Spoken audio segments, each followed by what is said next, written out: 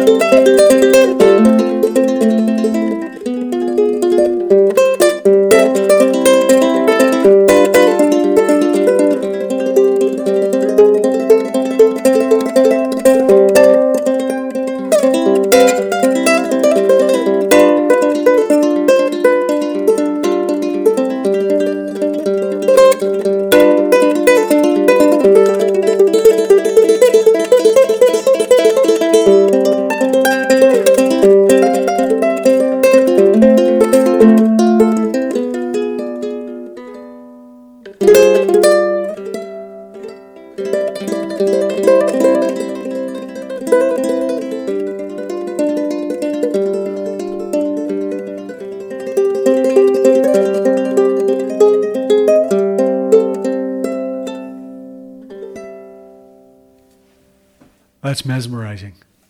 Totally amazing. Thank you, Dave. Thank you very much. Jake Peters, finally. This is a podcast that should have happened 10 years ago. We wouldn't know what we know now. Well, that is true. We wouldn't have the same relationship. So, Jake Peters, you are you're a renaissance man. You're one of those guys that I would say is one of the most interesting people that I know. Interesting. I first became aware of you when I took the guitar building course at Timeless Instruments with Dave Freeman. You were the very first person to take that course. I was.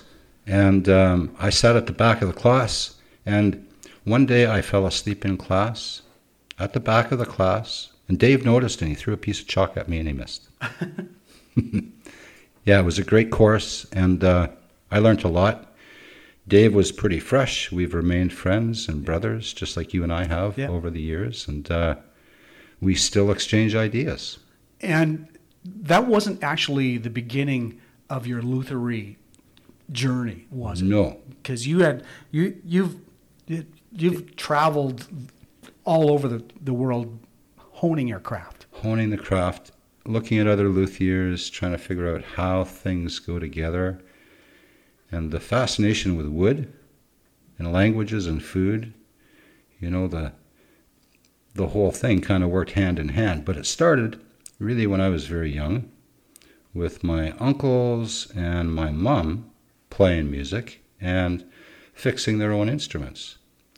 My grandpa on my mom's side was a metallurgist, but he was also a hobby builder. So he built things like boats and canoes and violins. He built 3 violins. So I come by it honestly. And then after I got out of high school, I hit the road for a little bit and found Jean Lervet and worked for him for 3 months doing nothing but cut and inlay.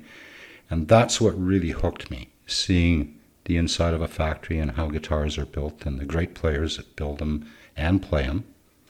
Right. That's nice. I remember what got me on the path probably when I was 16 years old, and I've told this story several times, that I was watching a daytime talk show with Alan Hamill. I don't know if you remember Alan Hamill in the mid-'70s.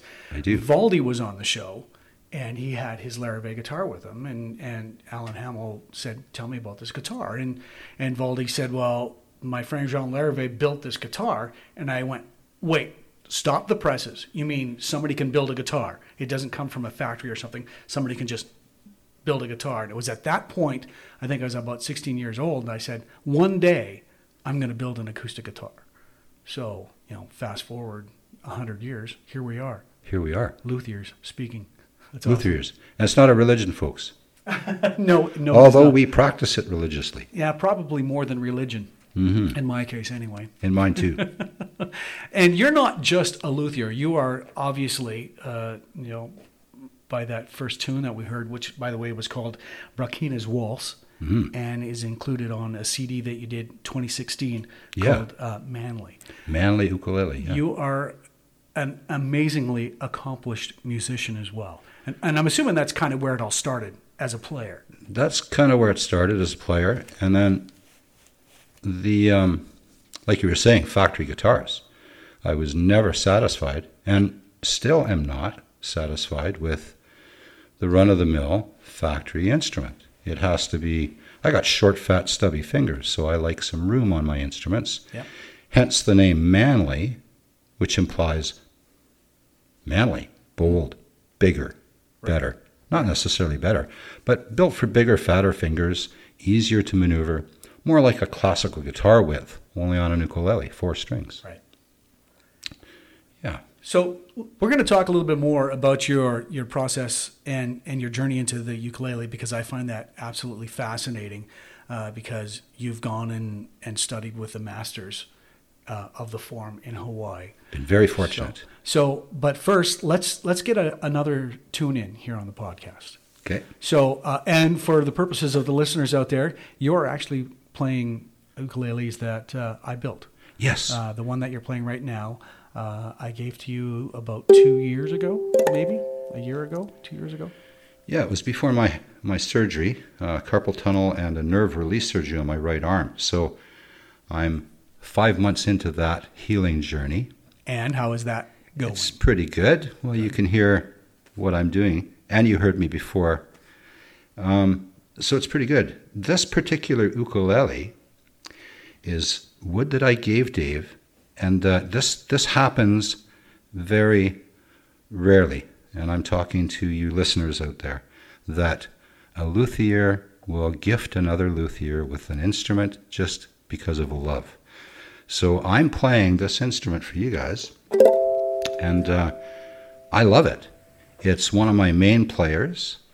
I play my own instruments as well, but this one I keep right in the shop, right beside me, so that if I decide I'm going to play an ukulele tune while I'm working, Dave's instrument is right there, and it reminds me of the love that we share, the passion that we share about our craft, and for the music and for each other. This is a tune that I wrote for my wife's mom and dad. It's called the L&M Struttin' Stroll. Live at Gilmore Guitars, it's Jake Peters.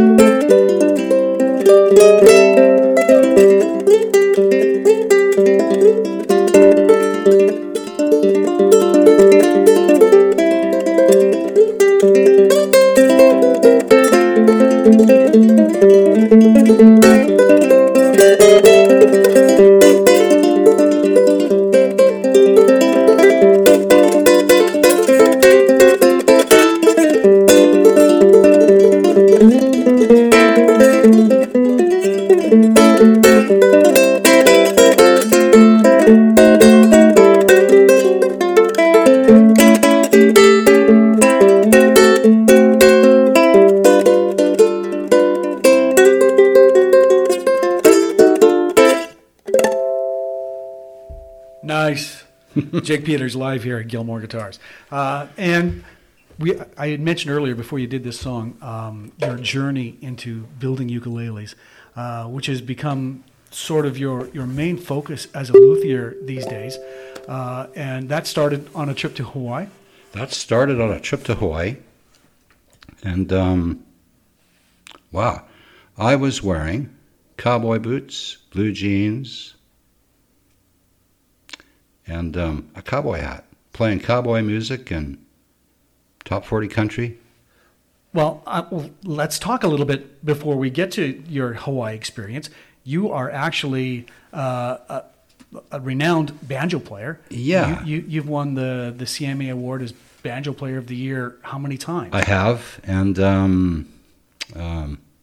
way back in 1979, the Canadian Open Banjo Championship. So that's kind of where my roots are, is playing bluegrass and old country. Right.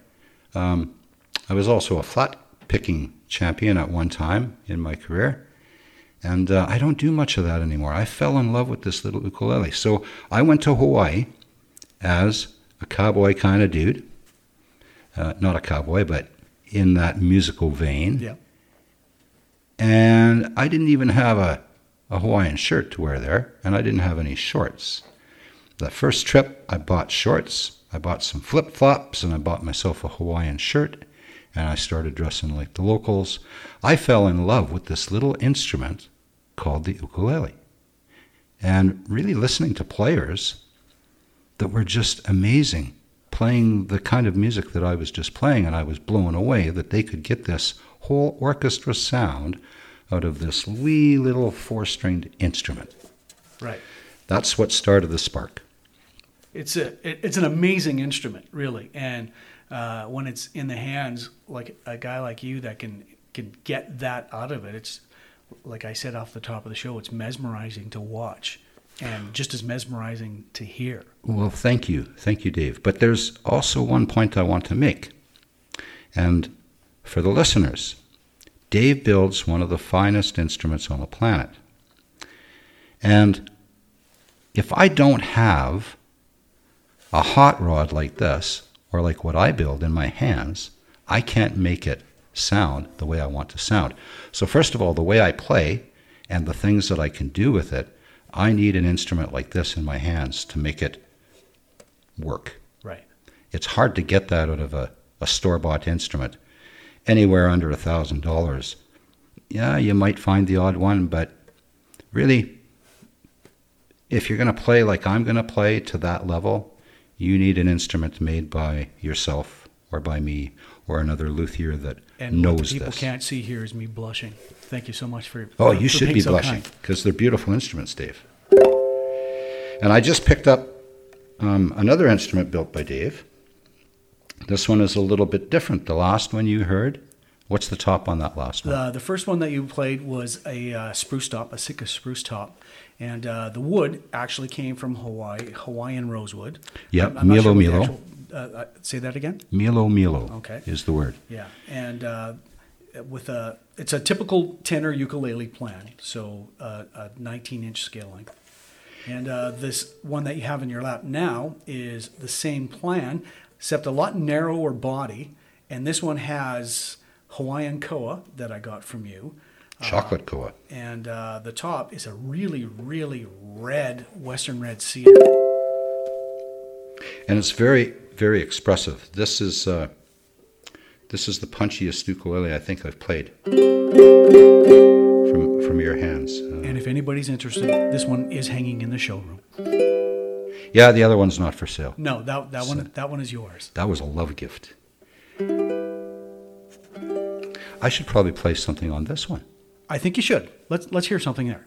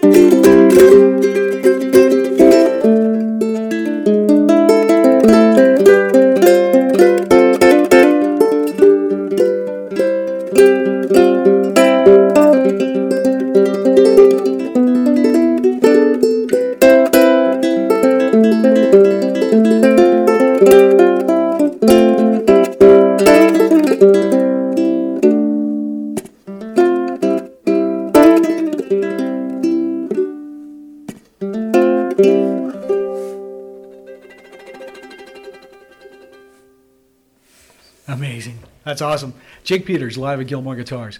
So can you talk to me a little bit about the culture of ukulele that you've been sort of invited into as a builder and as a player of the instrument? Well, yeah. So starting with a couple of people. Obviously Kamaka, Sam and Fred Kamaka. So the first ukulele that I took to them, I had built 300 plus instruments. This was my first ukulele that I built from my hands, and it was a tenor, made of mahogany, scraps basically that I had left over from a classical guitar that I built a client here in Red Deer. And I took it to him and he said, you know, this is a beautiful instrument, but if you're going to build culturally, you should use koa. Koa in Hawaiian means warrior, and it's a warrior wood, as you well know. It's like just a bear to sand and work and bend. Yeah, it's a beautiful wood, though. I mean, and I say it all the time, wood is always going to tell you what it wants to do. Absolutely, absolutely. And this particular wood, because of the way I was talked to by Kamaka, that carried on. I thought, okay, this is a very spiritual wood for these people. The same as cedar is, and yew, to our native people here in Alberta and the West Coast. Right. So knowing that there's a spiritual side of all this, I was very careful when I started asking questions like, how do you do this? How do you do that? Amongst the makers, like Pops over at Kualoa, or Noah Bonk on the other side of the island with Hawaiian Music Supply and those guys. He builds a beautiful instrument too. If you're going to sell to a Hawaiian, it should be koa.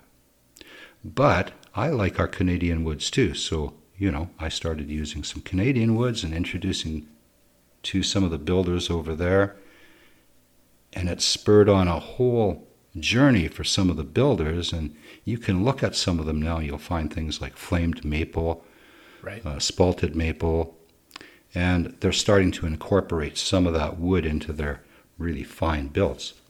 And the culture is really interesting because what I found there that I didn't find here, except with you. And folks, you got to understand, Dave Gilmore, when you come and see him, you're going to get treated like a family member. And that totally overflows into his builds and into what he does as a luthier. It's rare. It's a rare thing that Dave Gilmore and Jake Peters have together. And it's kind of cool because most luthiers would rather not talk to each other or share their trade secrets. But I found that not to be the case there. Once I got in with these guys and they saw the quality of instrument that I built, they were like, oh, who's this Heoli, this white guy? We should maybe show him a few things. And I was enlightened.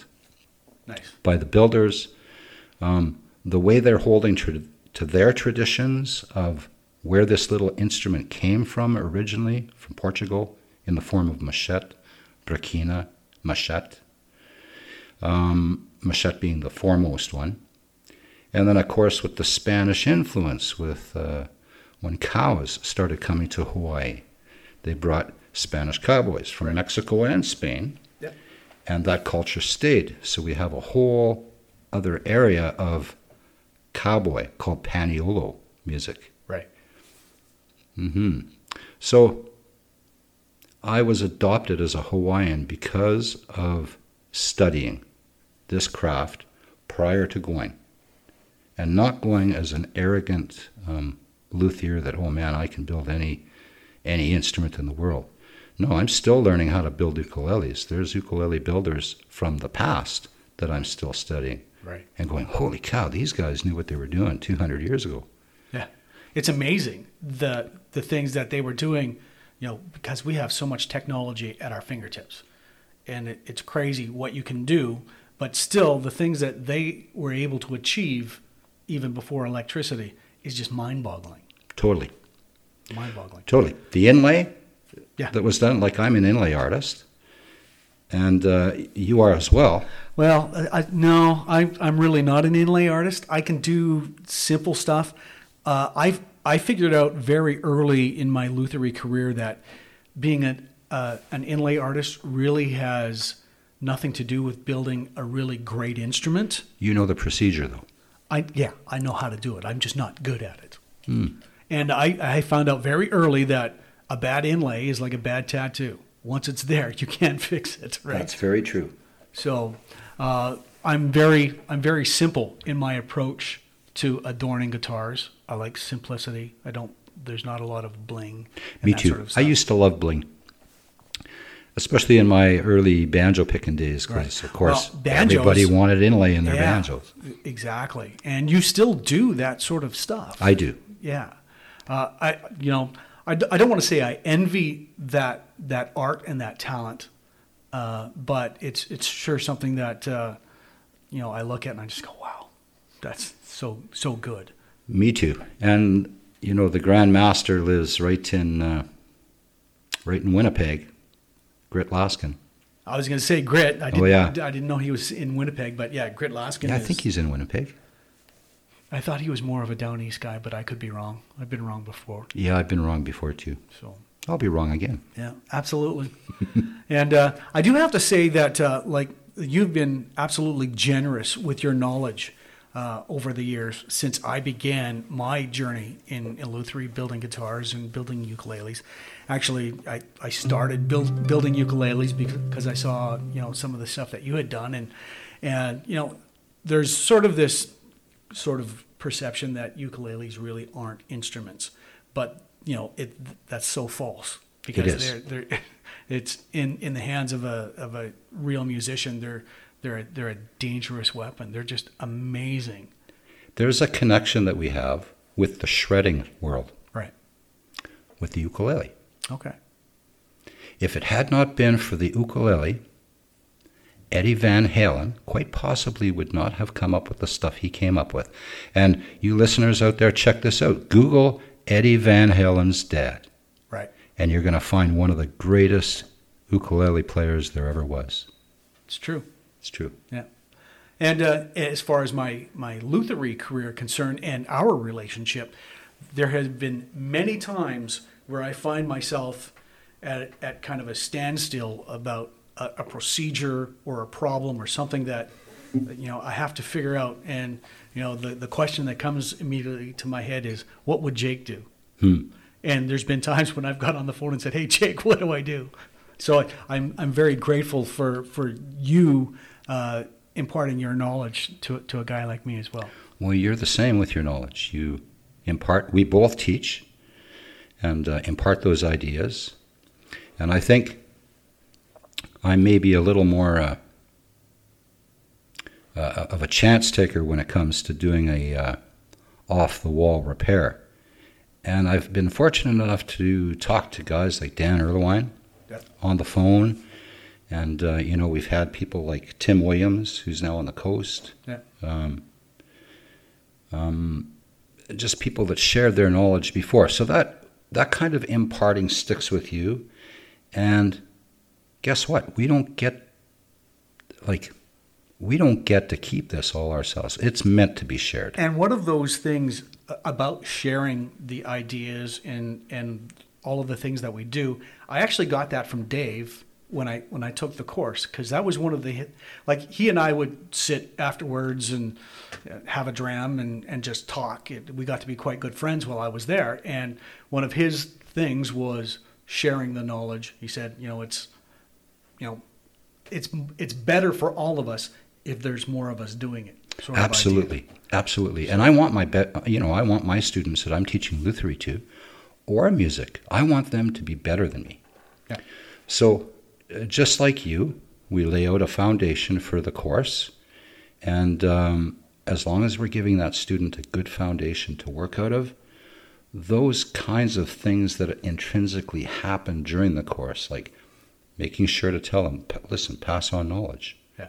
This is important stuff that we're learning to do. It becomes more of a spiritual journey as well. And like you say, once you get into it, the building process, it's very meditative, and it's a very self journey too, because you're looking inwards. Oh, can I do this? Do I have the ability to build an instrument? It's a daunting challenge. It really is. It is. But one of the hugest payoffs for me is sitting in a chair and watching somebody play an instrument that I built. Yep. There's nothing like that. Or hear a song that somebody wrote on an instrument that I built. Yes. When that happens, I know that I've done my job as the builder. As a luthier. Yeah. Yeah, as a builder. Yeah, and that's all important stuff. Folks, Dave's instruments, my instruments, our mentor, Dave Freeman, over at Timeless Instruments, Tegasky, Saskatchewan. People like this impart love into their instruments, and you can tell the difference. I'd like to think so. Oh, yeah. You Yeah. can. Your instruments, so it's like this for me. Your instruments, Dave Freeman's instruments, Bob Taylor's instruments, all have a voice. They have a very clear voice in my head. Martin guitars, my instruments. Yeah. They all have a voice. They have a particular voice, mostly because of how they were established.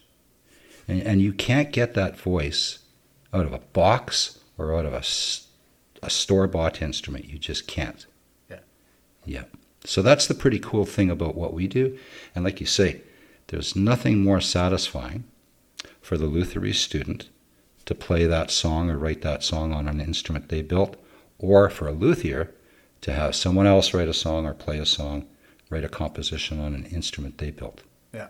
It's pretty cool. That's the hugest payoff for me. Huge. And let's get one last song here on the podcast. You've picked up the second newest guitar in the showroom. It's a Hawaiian Koa parlor guitar with a Western Red cedar top, and you've tuned it to a C2. Is that what it is? A C sus? Yeah, it's CG, CG, C, D. Is that kind of like a lap steel slack key kind of tuning? Slack key. So kiho'alu.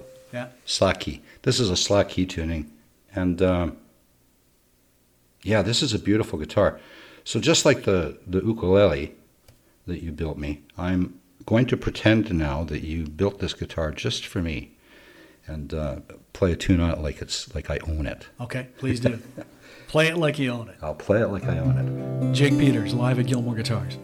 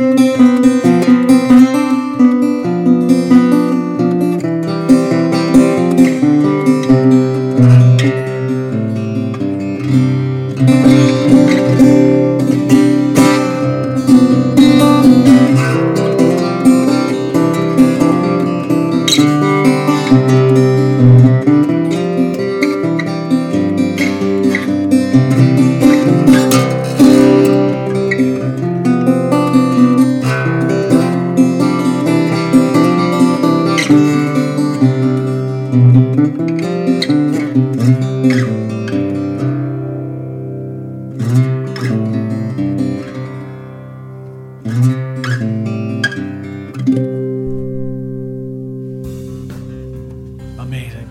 Live at Gilmore Guitars, that's Jake Peters.